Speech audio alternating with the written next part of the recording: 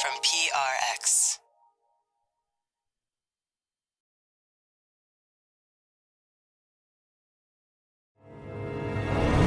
This is Studio 360. I'm Kurt Anderson. And I'm sitting on the steps of the Lincoln Memorial. This first level of garden. This is Thomas Jefferson's vegetable garden. I like to have the roasted chicken, please. Very well done.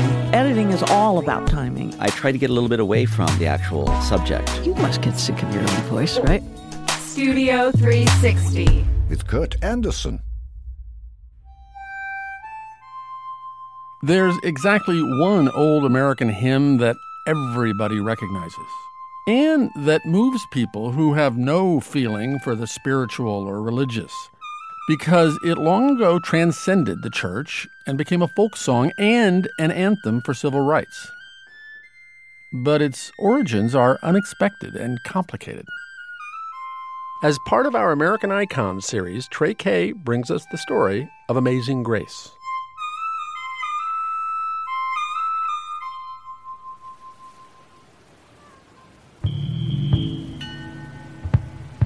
In 1748, a slave ship was heading back to England from Charleston, South Carolina, after having discharged its cargo of African natives.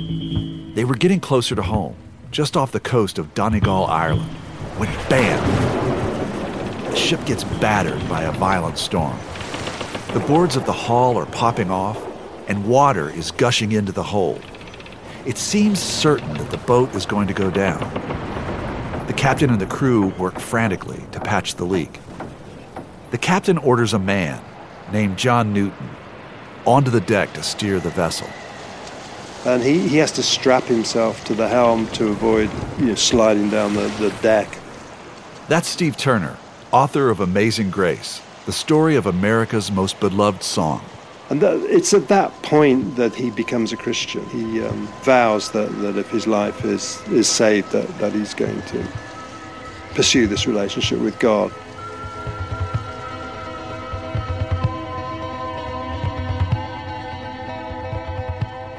Miraculously, the ship survives the storm. Newton keeps his word and devotes the rest of his life to the Christian faith. Now, this is a famous story, and it's usually spun into some triumphant, I've seen the light moment. The story goes that Newton, who had worked in the slave trade for years, at that moment renounced slavery. But did Newton really have a conversion? He didn't leave the slave trade immediately. In fact, he went back to Liverpool and became the captain of a ship for the first time. And he did 3 voyages as a captain of a slave ship. Newton would captain slave ships for another 14 years. During this time, he was devout to his Christian practice, but he never saw his work in the slave trade as being at odds with his religion. After health problems drove him ashore for good, he eventually made his way into the Anglican clergy.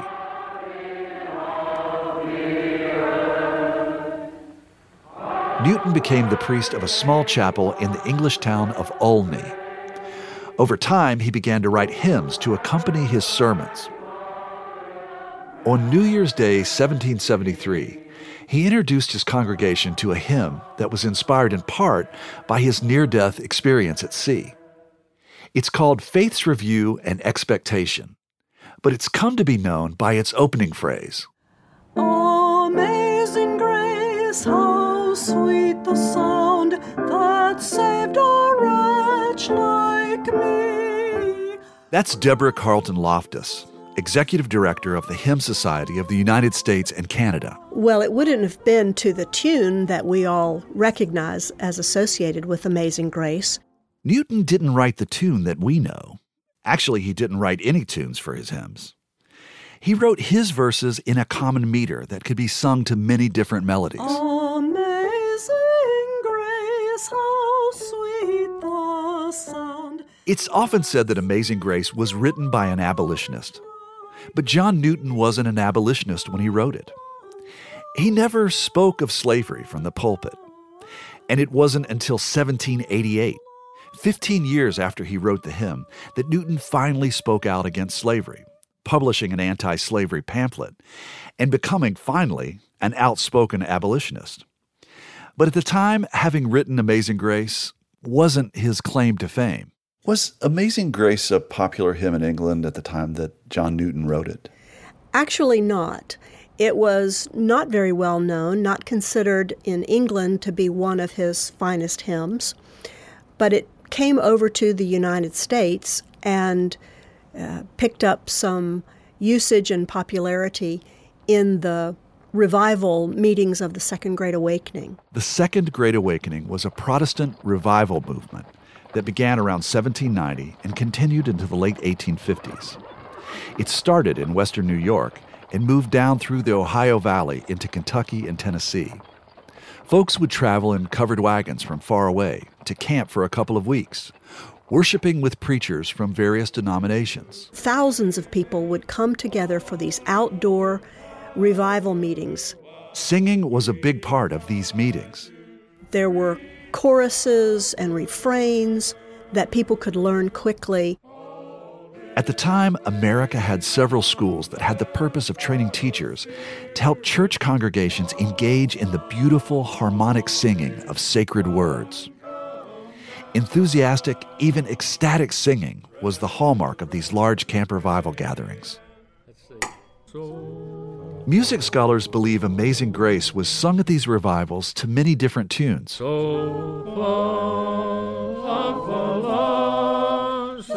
William Walker was a singing teacher in South Carolina who published a songbook called Southern Harmony in 1847. That's the first documented instance when Newton's words were set to a tune called New Britain.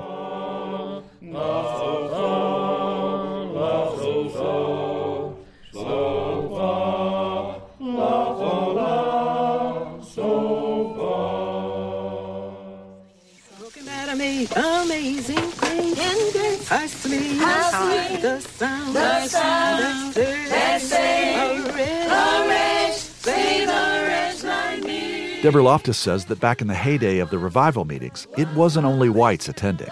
We have documented that both free black persons and white people were together for these outdoor revivals, and there was a lot of interchange of musical styles. These singing styles were passed on through the generations in African American families. We're hearing the singing of a family who are descendants of slaves that were featured in the 1990 Bill Moyers documentary about Amazing Grace.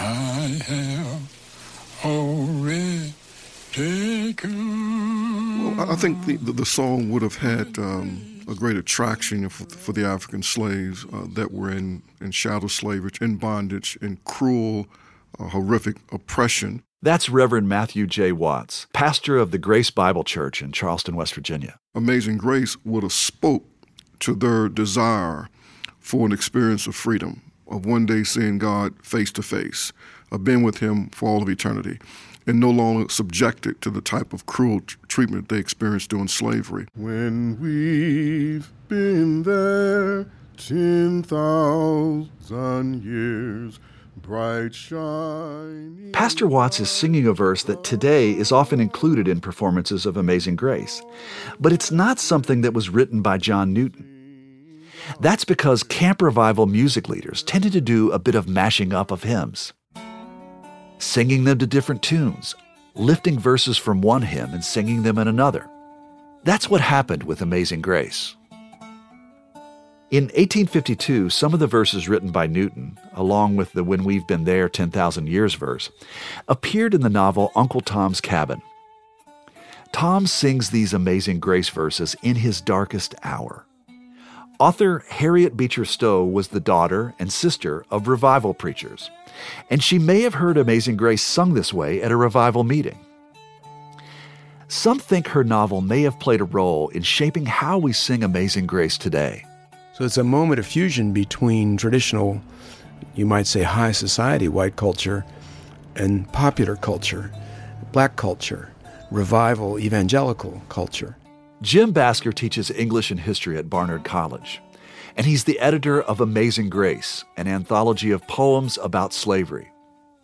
He says Stowe had met with runaway slaves, and she read slave narratives, and that she knew the song would resonate with African Americans. So when she reached into that scene, and this is a moment of fusion between whites and blacks. It's a white woman author creating one of the most memorable black characters in all of 19th century literature. She reached for what would be the paradigmatic song from his soul that he might sing on his deathbed, and it's Amazing Grace. The first recording of Amazing Grace was in 1922 by a group known as the Original Sacred Harp Choir.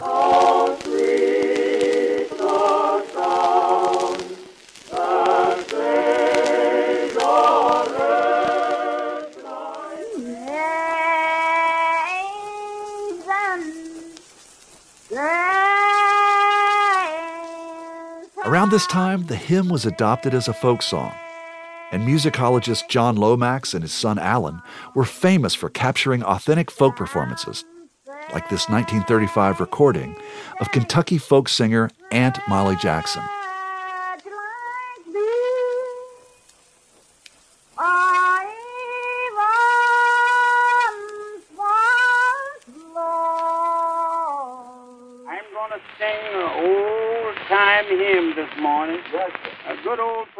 In the 1920s and 30s, there were the beginnings of a recording industry, catering to the demand for songs appealing to a religious black audience.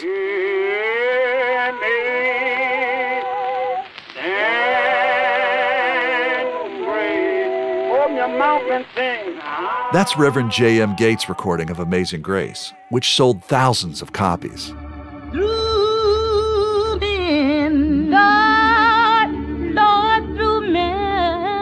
And throughout the century, all of the great gospel singers would record the song, like Sister Rosetta Tharpe.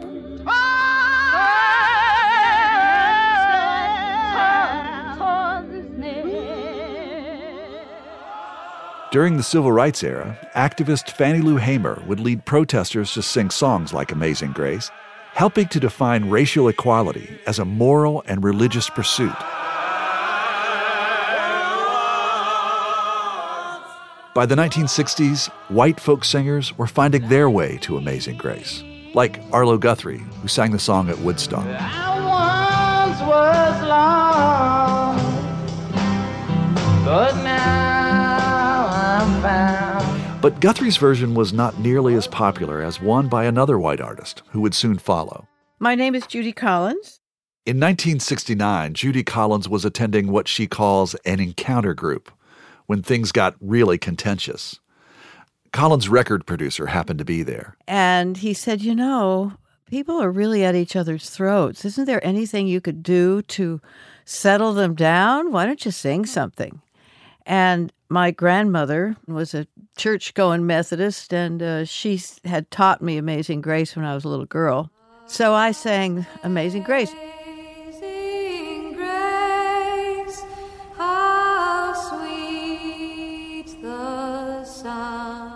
It was one of the few songs that I knew that I figured everybody would know something of, and they all sang, and it did settle everybody down.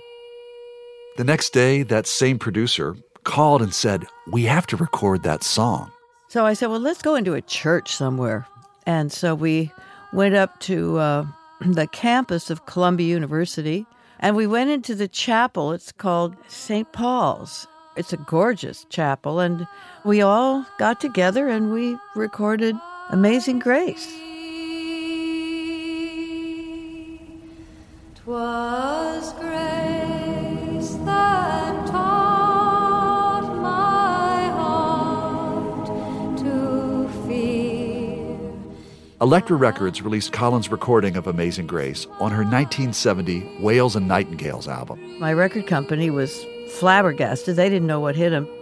The album went gold, and her recording of John Newton's hymn became a top 40 hit. And then it seemed like everybody, black or white, rock or blues or country, wanted to put their own signature on the song.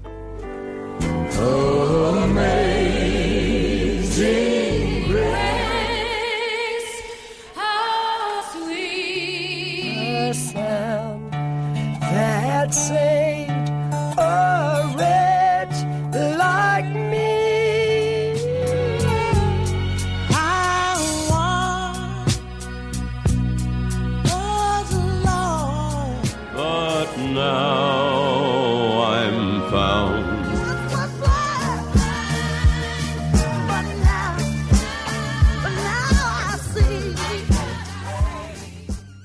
Judy Collins' recording of Amazing Grace was also a hit on British radio, which means that 2 centuries after Newton had penned it in England, where it never really caught on, it was finally finding an audience. This caught the ear of a bagpiper from the Royal Scots Dragoon Guards, who was inspired to give Collins' arrangement a Highlander feel.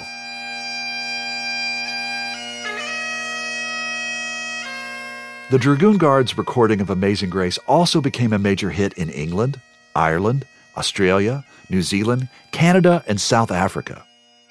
Collins liked hearing her arrangement on the bagpipes. And I am thrilled that it has now permeated the police and firefighters. For centuries, bagpipes have been an important part of Celtic funeral traditions.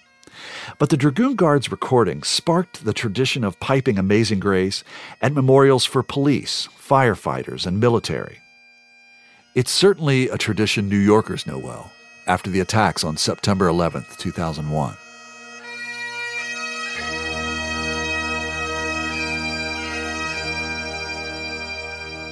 I can hear it. You know, I live on the Upper West Side, and about a block from me is the Firefighters Memorial on Riverside Drive. And so every once in a while, we hear the bagpipes coming up from the river, and we hear them playing Amazing Grace. And we see like 5,000 firefighters out there in the street with their uniforms.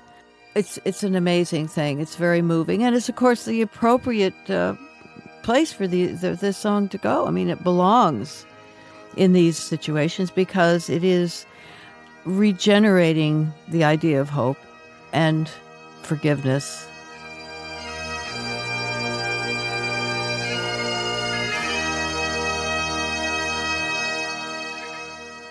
Amazing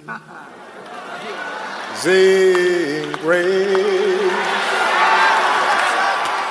how sweet. And after a mass shooting at a black church in Charleston, South Carolina, President Barack Obama offered the song's message of hope and forgiveness to the mourners.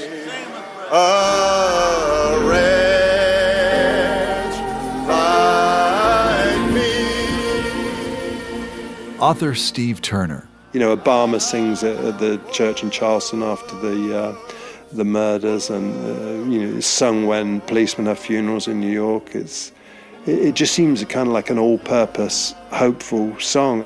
Barnard College professor James Basker says the song, both the musical notes and its lyrics, appeal to people at moments of intense suffering. And they appeal without any narrowness. There's no specific condition, there's no specific religious faith, there's no specific cultural context. It's just about that thing that human beings share, which is pain. And the imaginative yearning, and this is the thing about human beings, we're able to imagine and to yearn for joy and peace, for relief from the miseries of this world. So it's the use of the human imagination, both the creative one that made the song and the receptive, interactive one that can identify with it, that lifts us up. Amazing grace. Throughout its history, Amazing Grace has spoken to Americans' belief in new beginnings and reinvention. That's a very important part of the American mentality, that you can start again, that you can come from nothing and succeed, and you can overcome a bad or dubious or hampering past. So all those things are in the song. You can feel as though you are lost, and somehow know that you'll be found. I'm found. What you say, girl? But now I'm found. We still can't feel you. But now I'm found. Was lying, but now I see.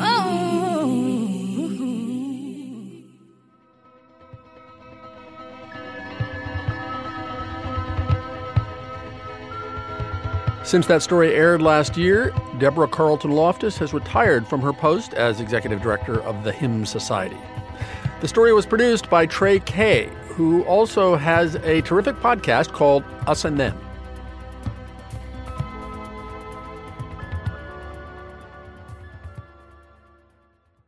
Coming up, Uncle Tom's Cabin, the Harriet Beecher Stowe novel we just heard about in That Amazing Grace story. People think that Uncle Tom was like a water-toting, shuffling, a kowtowing, sniveling coward. But those people haven't read the book. How Uncle Tom became a pejorative, and maybe shouldn't have. That's next on Studio 360.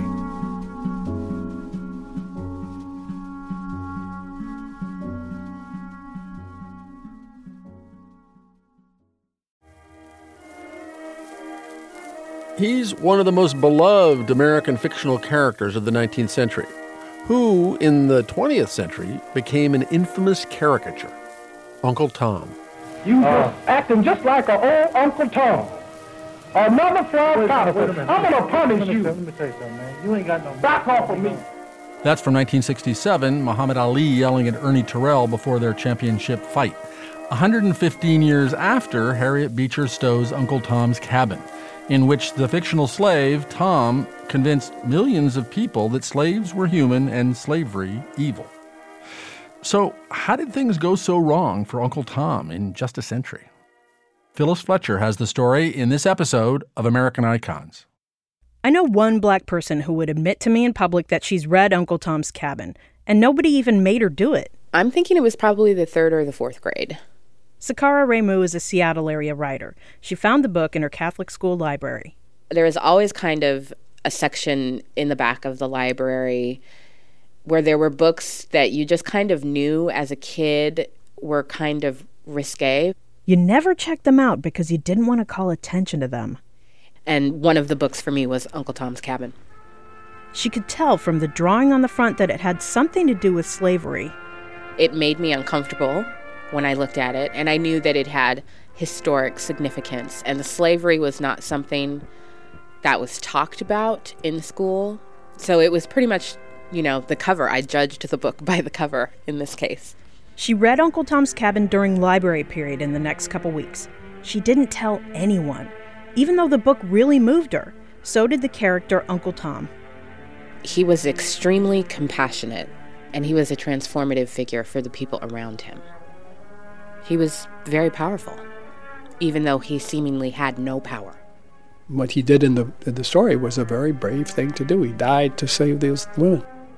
That's Carver Gayton. One of the main characters in Uncle Tom's Cabin, George Harris, is based on his great-grandfather, a former slave named Lewis Clark. Stowe wrote that she interviewed Clark extensively when she was researching her book. Clark told Stowe about a man he knew who was beaten viciously by his masters. And he said, if God forgives them, I did nothing wrong, and God forgives them, I'll forgive them. And that's, if you read Uncle Tom's Cabin, what Uncle Tom said right before he perished, it's almost the same words. He's a poor, miserable critter. It's awful to think on. Oh, if he only could repent, the Lord would forgive him now. He ain't done me no real harm. Only open the gate of the kingdom for me. That's all. Okay. If you try to read Uncle Tom's Cabin today, you might end up cringing in the fetal position, rolling your eyes with your shirt pulled up over your nose. It is sentimental. The dialect and some of the scenes are over the top. Some of the characters are crazy stereotypes. And like a lot of things that seem racist now, Gayton says the book is a product of its time. She said that blacks are, they're meek and they're more Christian than whites, and particularly white males. She was like a lot of abolitionists and a lot of the people of the Victorian area. They were patronizing. They felt as though they were part of this elite class. They knew what was best for black people. Harriet Beecher Stowe was a New Englander. She was living in Maine with her husband and children when Congress cracked down on runaway slaves.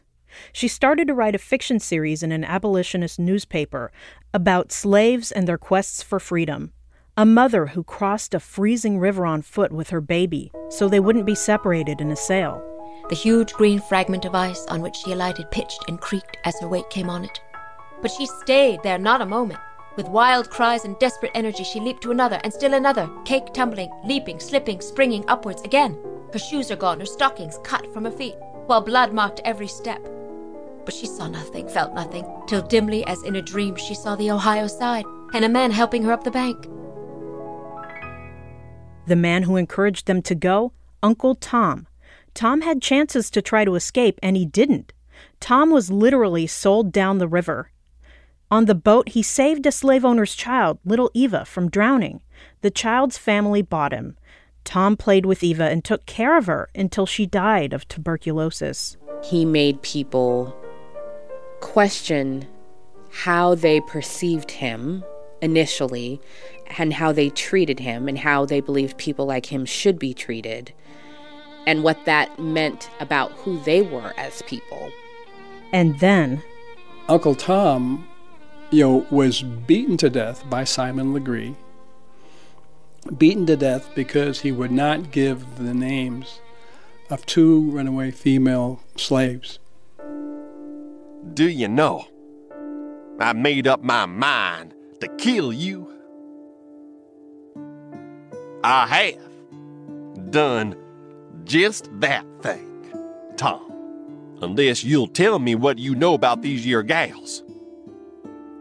Do you hear? Speak.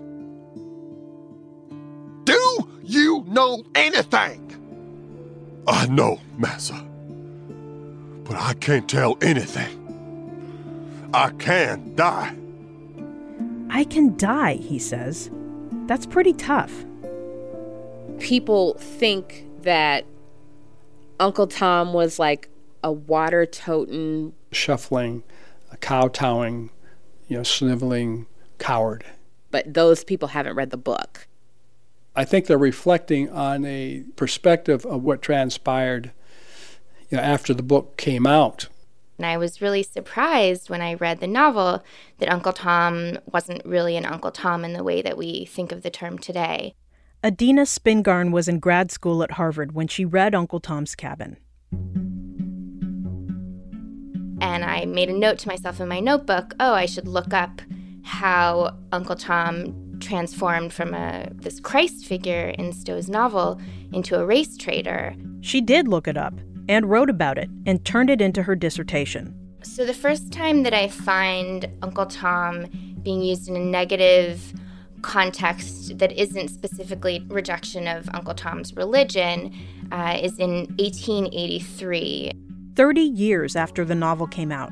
And that is when a Black New York lawyer named Walter G. Christopher gave a paper to an African-American literary society called the Bethel Historical and Literary Society in Washington, D.C.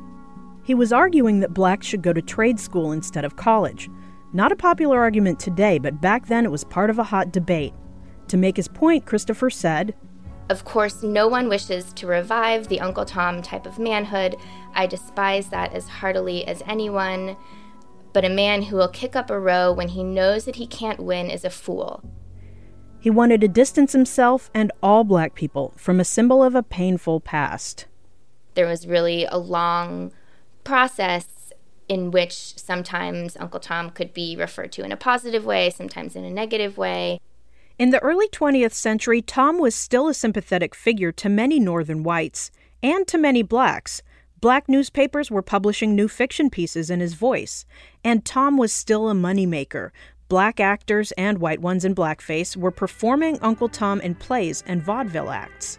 It's really in that version that Uncle Tom becomes the Uncle Tom, the passive old cringing sycophant. That's David Reynolds' take on it. He's a professor at the City University of New York. He looked at how theater companies produced Uncle Tom's Cabin for white audiences. Most of the play posters portray a bald, stooped man, very arthritic person on a cane, very subservient. Reynolds says reviewers tended to judge the play on how pathetic Tom was and how dramatically he died. In 1911, a black theater manager wrote in the Chicago Defender that the Uncle Tom plays had outlived their usefulness. In the 1910s, Uncle Tom becomes a figure for the old kind of leader, the leader who accommodated too much. And that's when Uncle Tom becomes dangerous. It was basically downhill for Tom from there. Each generation of black writers and activists, from Marcus Garvey to James Baldwin, found new reasons to reject Uncle Tom. Pray for those who use them despitefully. Today, Martin Luther King is just a 20th century or modern Uncle Tom, or a religious Uncle Tom, who is doing the same thing today to keep Negroes defenseless in the face of attack that Uncle Tom did on the plantation to keep those Negroes defenseless in the face of the attacks of the Klan in that day. Malcolm X said that on TV. A Tom today is someone whose loyalty to white people for personal gain puts other blacks in danger. And if you're Tracy Jordan on 30 Rock, a Tom reminds you of everything corny about white people. I do wears khakis. Uncle Tom party of one. Uncle Tom party of one. You can't call someone that if you've never read the book. What book? You know what I think? I think you're ashamed of being black and you're an embarrassment to your community. Poor Tom. He's a punchline, not a happy ending. But another main character, George Harris, the one based on Lewis Clark, makes it to Canada and ultimately back to Africa. I want a people that shall have a tangible, separate existence of its own. And where am I to look for it? On the shores of Africa, I see a republic. There it is my wish to go and find myself a people. The real guy didn't do that. Near the end of his life, Lewis Clark was destitute in Kentucky. A reporter found out who he was, the inspiration for a major character in Uncle Tom's Cabin. He wrote about him. The article went viral. There were calls for the Stowe family to help him out, but they denied he was the real guy. So Carver Gayton is doing what he can to make sure more people know his great-grandfather's story. He helped with a reprint of Clark's slave narrative, and he's writing another book about him. When he meets people who don't want to read Uncle Tom's Cabin, he wants them to at least know the book's place in history. People forget about the fact that the anti-slavery movement was on the ropes before that book could come out. The Northerners were not that supportive of challenging militarily, Confederacy, and weren't that concerned about the institution of slavery. But that book changed perspectives. If you look at it the right way, it could change your perspective even now. You could think of Tom as a hero. There aren't too many people that I know of, outside of Martin Luther King, who would put their life on the line like that for other people. As for Sakara Remu, the writer in Seattle, she's been called an Uncle Tom. She knows it's supposed to be an insult, but she doesn't take it that way. If I'm an Uncle Tom, that means I am compassionate. I'm making the best out of challenging circumstances. I'll take that. I'll take that.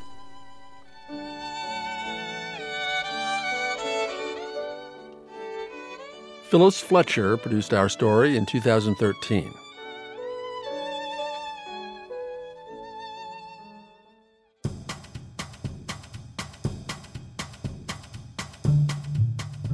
To stay on the subject of books for just another minute, we're working on a project for and about book lovers, and we've got a question.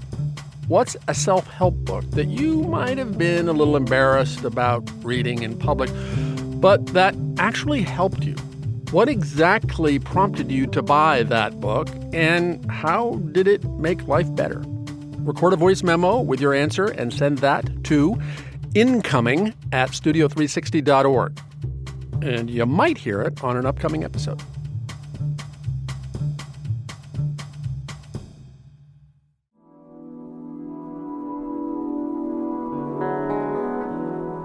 Just over a century ago, in 1915, a book called Spoon River Anthology was published.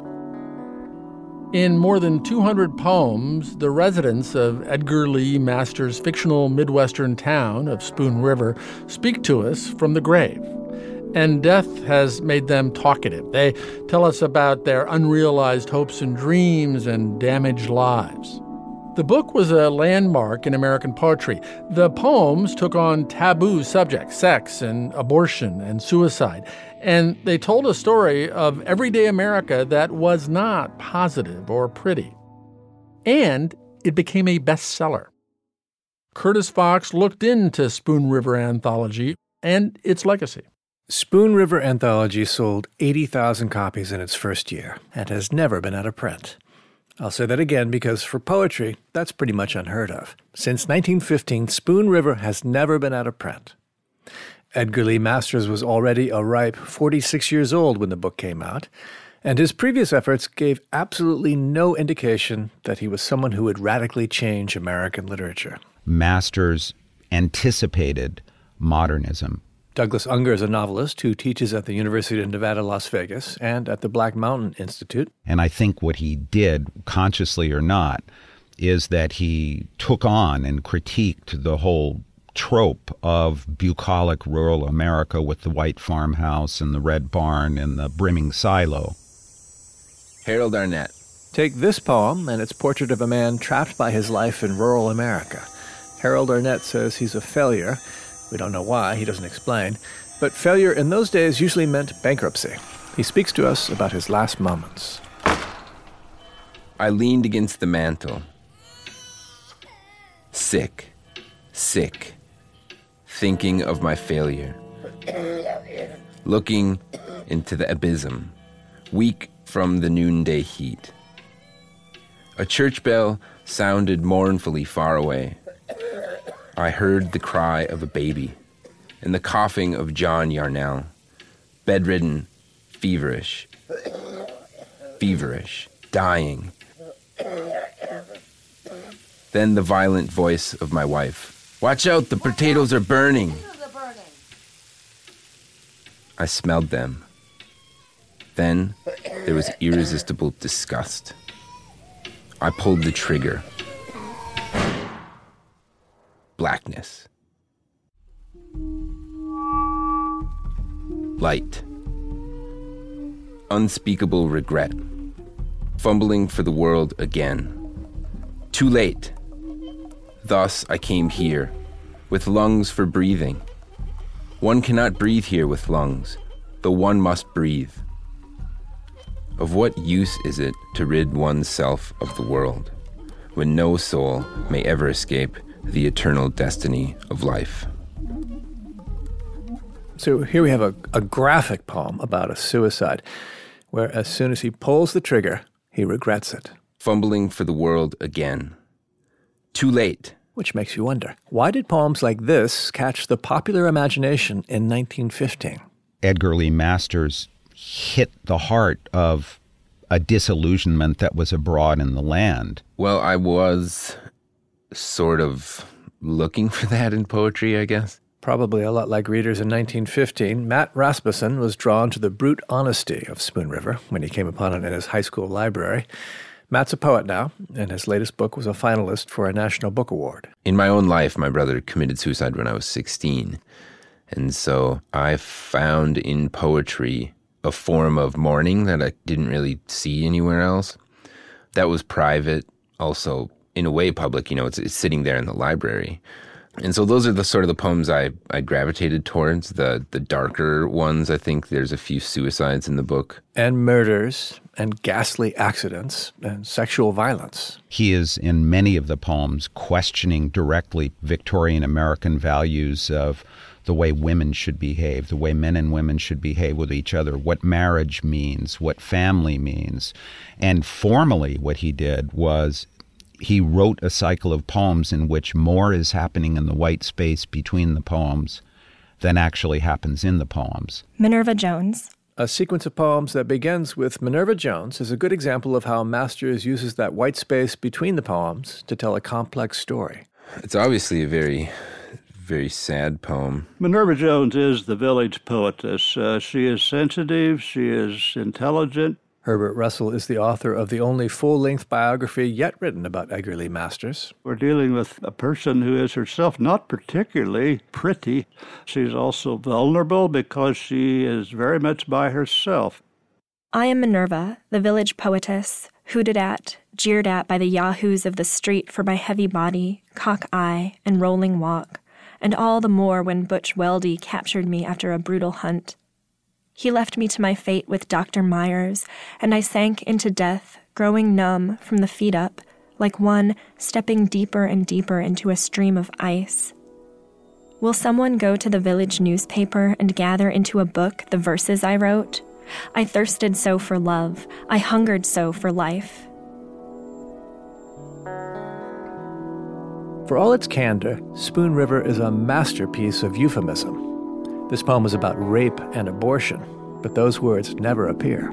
It's part of Minerva's character. That's Kathleen Rooney, a poet, publisher, and educator in Chicago. She might not put it that way. You know, I think it's obviously a monologue like these pieces are, and I think, you know, he was trying to write it as she might have chosen to represent that experience. First of all, it's 1915, and one doesn't write or speak directly of such incidents. If anything, you do it indirectly. She's raped by Butch Weldy. Captured me after a brutal hunt is in a way more terrifying than, you know, had he just said, raped me. And she is eventually the subject of an abortion. She dies from it. I think the image that she presents in the poem is incredible. He left me to my fate with Dr. Myers, and I sank into death, growing numb from the feet up, like one stepping deeper and deeper into a stream of ice. Like one stepping deeper and deeper into a stream of ice. It's sort of morbid image, right? But beautiful in a way.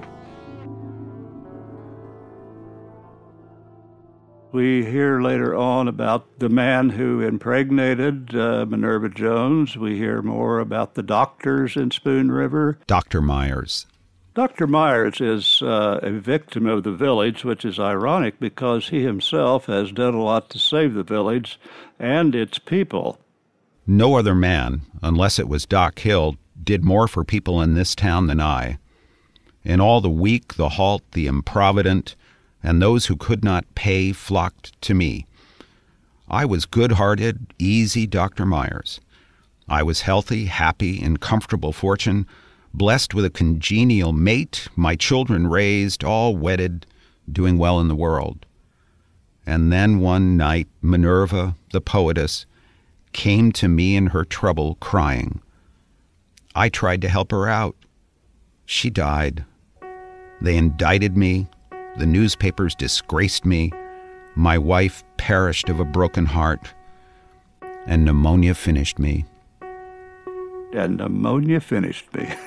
He is really, this is Masters' view of the village right here. I think it's amazing that in just a few lines, Masters is able to show how multiple lives were ruined by this incident. And then, you know, you also get Mrs. Myers. He protested all his life long. The newspapers lied about him villainously. That he was not at fault for Minerva's fall, but only tried to help her. Poor soul, so sunk in sin, he could not see that even trying to help her, as he called it, he had broken the law, human and divine. Passers-by, an ancient admonition to you. If your ways would be ways of pleasantness, and all your pathways peace, love God and keep his commandments. Mrs. Myers belongs to a group of the very religious that always got under Master's skin. She is very much a village moralist, and what she has learned about morality and religion is apparently more important to her than her relation with her husband. So now you've got the full story of Dr. Myers' tragedy and Minerva's tragedy and Mrs. Myers. Between them, the reader then imagines the story and begins to put together the story of the interrelationship of the whole town. So the book is visionary in that way. There's no other cycle of poetry in the American tradition that did that. There are at least two things about the creation of Spoon River that are kind of mind-blowing. The first is that nearly all the characters in the book were modeled on real people, many from the two Illinois towns where Masters grew up. The second is that Masters really didn't know what he was doing when he began writing it. He started it in mocking response to William Reedy, the editor of the St. Louis magazine Reedy's Mirror, which had been publishing his earlier, more conventional verse. Reedy was a very good critic much of the time, and he was the one who told Masters that you really have to get away from this genteel, derivative, 19th century Moon, June, and Spoon stuff and give us real life. And Masters felt insulted after one of Reedy's exchanges with him, and so he sat down and he wrote 8 of the Spoon River Anthology epitaphs, initially just as a joke. They were a literary chip on the shoulder, and he sent these to Reedy and said, "Here, is this realistic enough for you?" And Reedy recognized their value, and Spoon River Anthology was underway. The book turned out to be hugely influential in American culture. Sherwood Anderson read it in one night before writing his classic collection of interlocking stories, Winesburg, Ohio. Not only Sherwood Anderson, but Sinclair Lewis in Main Street and Babbitt. And later on, certainly Thornton Wilder and Our Town. Some scholars also point out the tonal echoes of Spoon River's anguished souls in the work of confessionalist poets like Robert Lowell. I hear my ill spirit sob in each blood cell as if my hand were at its throat. I myself am hell. After Spoon River, Masters wrote nearly 50 more books, but he reverted to the Moon, June, and Spoon stuff, and no one really reads those books anymore. He died in 1950. The headline in the New York Times made it clear why anyone other than his family and friends would care. Edgar Lee Masters dies at 81, wrote Spoon River Anthology.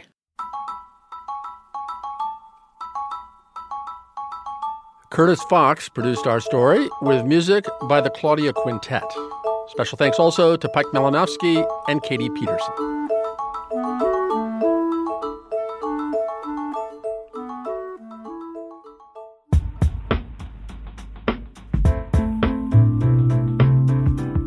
And that is just about it for today's show. You can find dozens more of our American Icon stories at our website, and there are some really great ones there. It's pri.org/Studio360.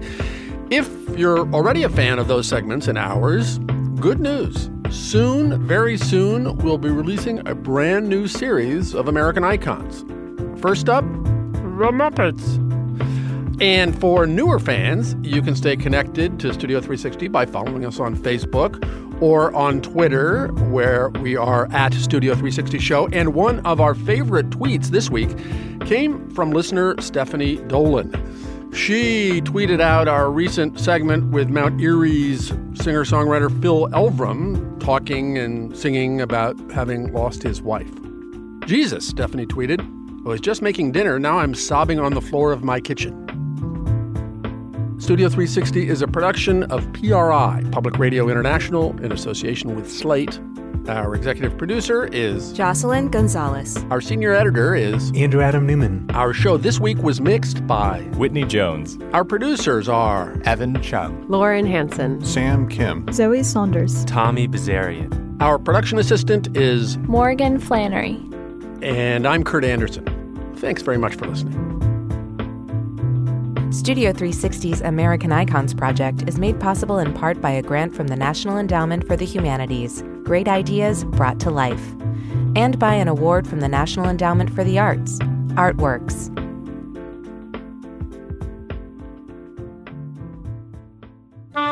PRI, Public Radio International.